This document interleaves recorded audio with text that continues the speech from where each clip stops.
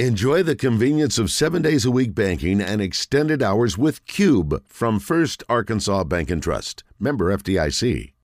All right, let's bring Phillip in. Phillip, I apologize. Thank you for your patience. Oh, no, we're on the road today, washing cars. Hey, when I see you next gotta time, help me, remind me I though. got a car wash for you. Yeah. Okay. I got a car wash for you next time. Yeah. It's the least I could do. You How guys are we gotta today? help me Did you, out. with what? I've been in a Zoom meeting all morning, so what's the leaderboard look like? See, Smith is at 4 under, but he has not teed off, so he leads. That's Cam Oh, Smith yeah, to you and me. It's Yeah, playing the tougher most of today. Australian, God, I mean, I look at that guy and I just hear the didgeridoos, and with that mane and that face, and Yes. that's the most Australian you're guy right. ever. Yeah, he's That's just amazing. exactly right. You know he got up this morning before he went to the range and walked his kangaroo. Exactly. I mean, he ought to be named Rory. I mean, it's just like he's just so Australian. Anyway, Yes. so I've been I love that guy. Shut up here in this all morning, so I'll be happy to get out and watch some of that this afternoon. So you guys at the car wash? Yeah, we are. Yeah. And oil I change. like If that you haven't been car to wash. Splash, Yeah, buddy, it's amazing. I'm a Splash user. Yeah, I Woohoo! can confirm that's a great little deal there. So. It really is good. Anyway, I'm sorry. So, no, that's good. Listen, they like plugs from famous people like yourself. Thanks, man. Let's talk about Ambulance. This is Oh, boy. this is a movie that seemed like it maybe had a little bit of is a potential, movie. but it.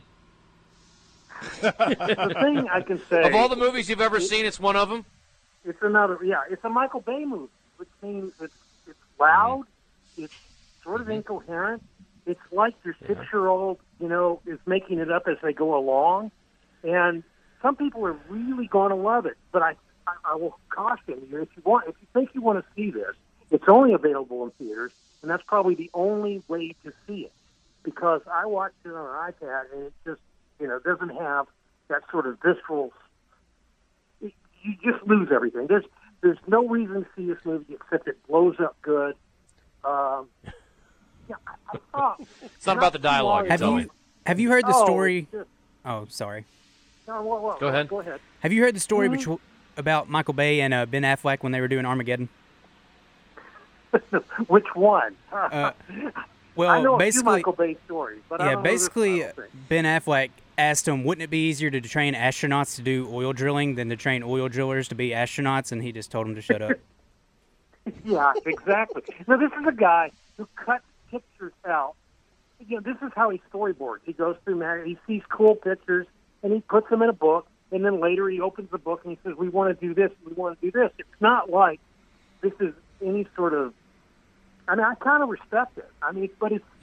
But it's incoherent, I thought. Yeah, well, it's not about character development. Which is a movie kind of like this, because it's kind of about a bank robbery and it's kind of about like in downtown L.A., but it's just totally different. What was the movie?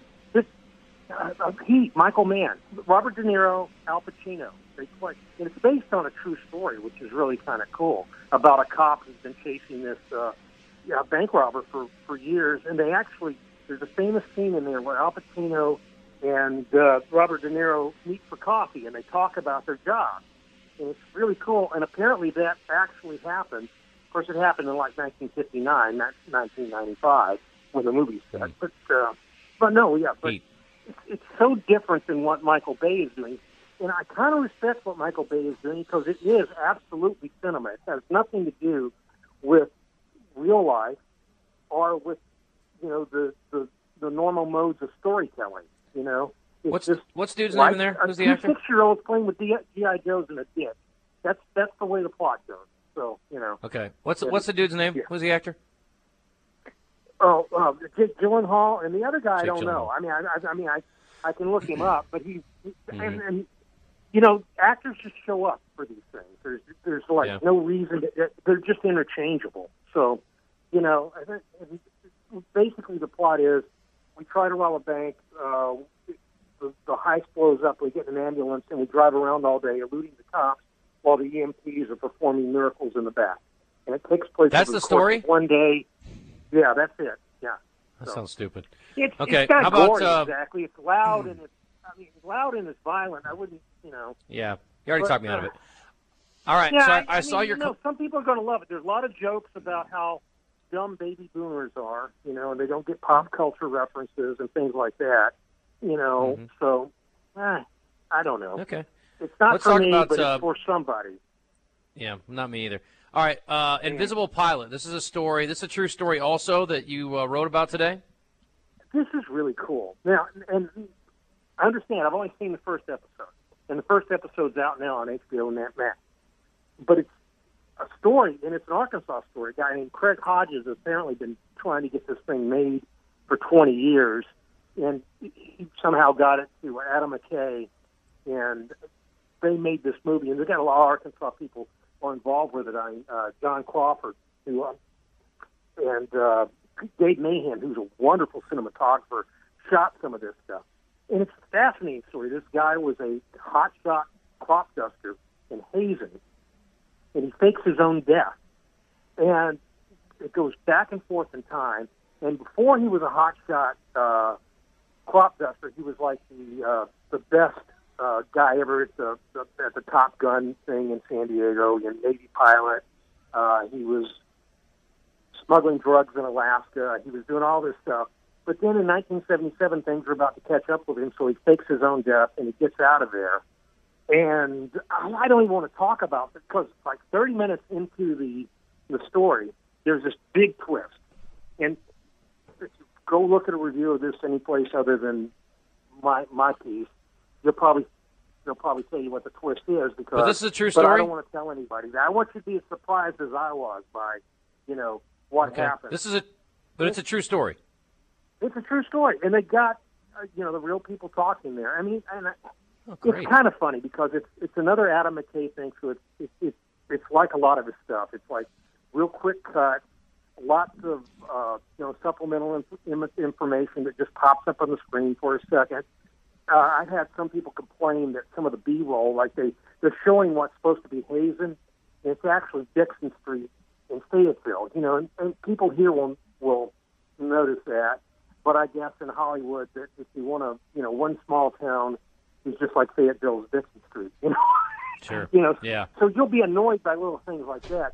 But the story's fascinating. The story has to do with, with drugs, with the 70s, with hypnosis, with all this, just incredibly weird stuff. And I hope it doesn't fall apart because the first episode is so good that I don't know if they can sustain it over 2 more episodes. But, I'm going to find out. So. How many episodes are there? There's 3. Which is kind of a weird thing because a 3-hour, you'd think, well, maybe it could have been maybe they could have made a movie out of it, 90 minutes, But 3 hours is kind of an awkward thing. But maybe that's perfect for it. I don't know. But we'll see. And like I said, a lot of Arkansas people have been involved in this.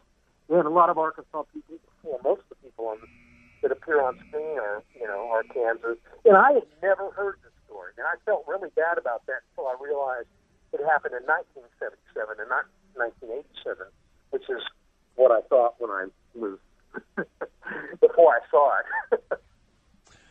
I had this written down to ask you. Will Smith resigns from the Academy. What's that mean? Yeah. Well, he means he can't vote. I think he's still eligible to win awards, but he won't vote. He won't get invited to the ceremony. The practical matter, he's not going to. I don't know that it's going to affect his career any more or less than what the slap already did. I think that some opportunities are probably going to go away for a while. But, he's Will Smith. He's going to be able to come back. I don't know whether he'll be, let's face it, this is not something like Roman Polanski did or even something like the Godfather actor that they, threw out for bootlegging, DVDs. This is something that I think he can recover from eventually, and I think it just saves him a little bit of space because they were going to throw him out anyway. So I really don't know if he's eligible for an Oscar now. I think he and Chris Rock should make a movie together now. Members have been nominated before, but so. But that's how you fully recover. You do a movie with Chris Rock, and then everything's fine. Yeah, I think so too.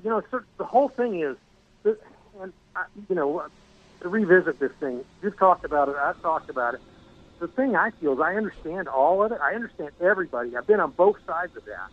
I've actually done something stupid like Will Smith did, and I've actually, a guy hit me once, and I just stood there like, what? And I still feel bad about both of those things. When I think about them, it just makes me kind of sick to my stomach. So, maybe I'm just. I want to hear about the time you slapped somebody. Or something. Yeah, I got some. I had a good reason. Some guy tried to mug me, and I had to advantageous position on him and trapped him in a door, and hit him a bunch. And then after I let him go, I chased him. And after you let him go, you tased him? No, I hadn't. No, long story, very short. I was in Chicago, south side of Chicago, the baddest part of town, and I was up there, and I had more money on me than I could afford to lose.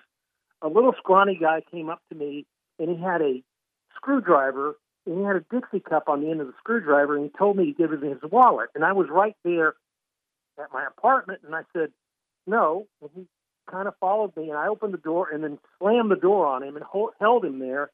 And, I was mad, and it was not pretty. And I mean, it was a really bad situation. It was 30 years ago, so, not like I did you said it last something bad week. about your wife. I mean, then it would have been a little weird. Well, I was trying to rob. I was trying to mug you. That's different. My then wife was with me at the time. Oh, okay. There you go. Yeah, she got into but she didn't like it either. No, nobody likes that. It's no fun. No, she didn't like what I did either. Yeah, so I had a homeless guy come up and try to hit me up for money while I was jogging the other day, Philip, but it never really got sideways. Thank God. It was very weird though. I'm like, dude, I'm out here sweating my butt off running. Do you think I carry a lot of cash with me when I'm out here? Where do you keep the money? That's what I wanted to know.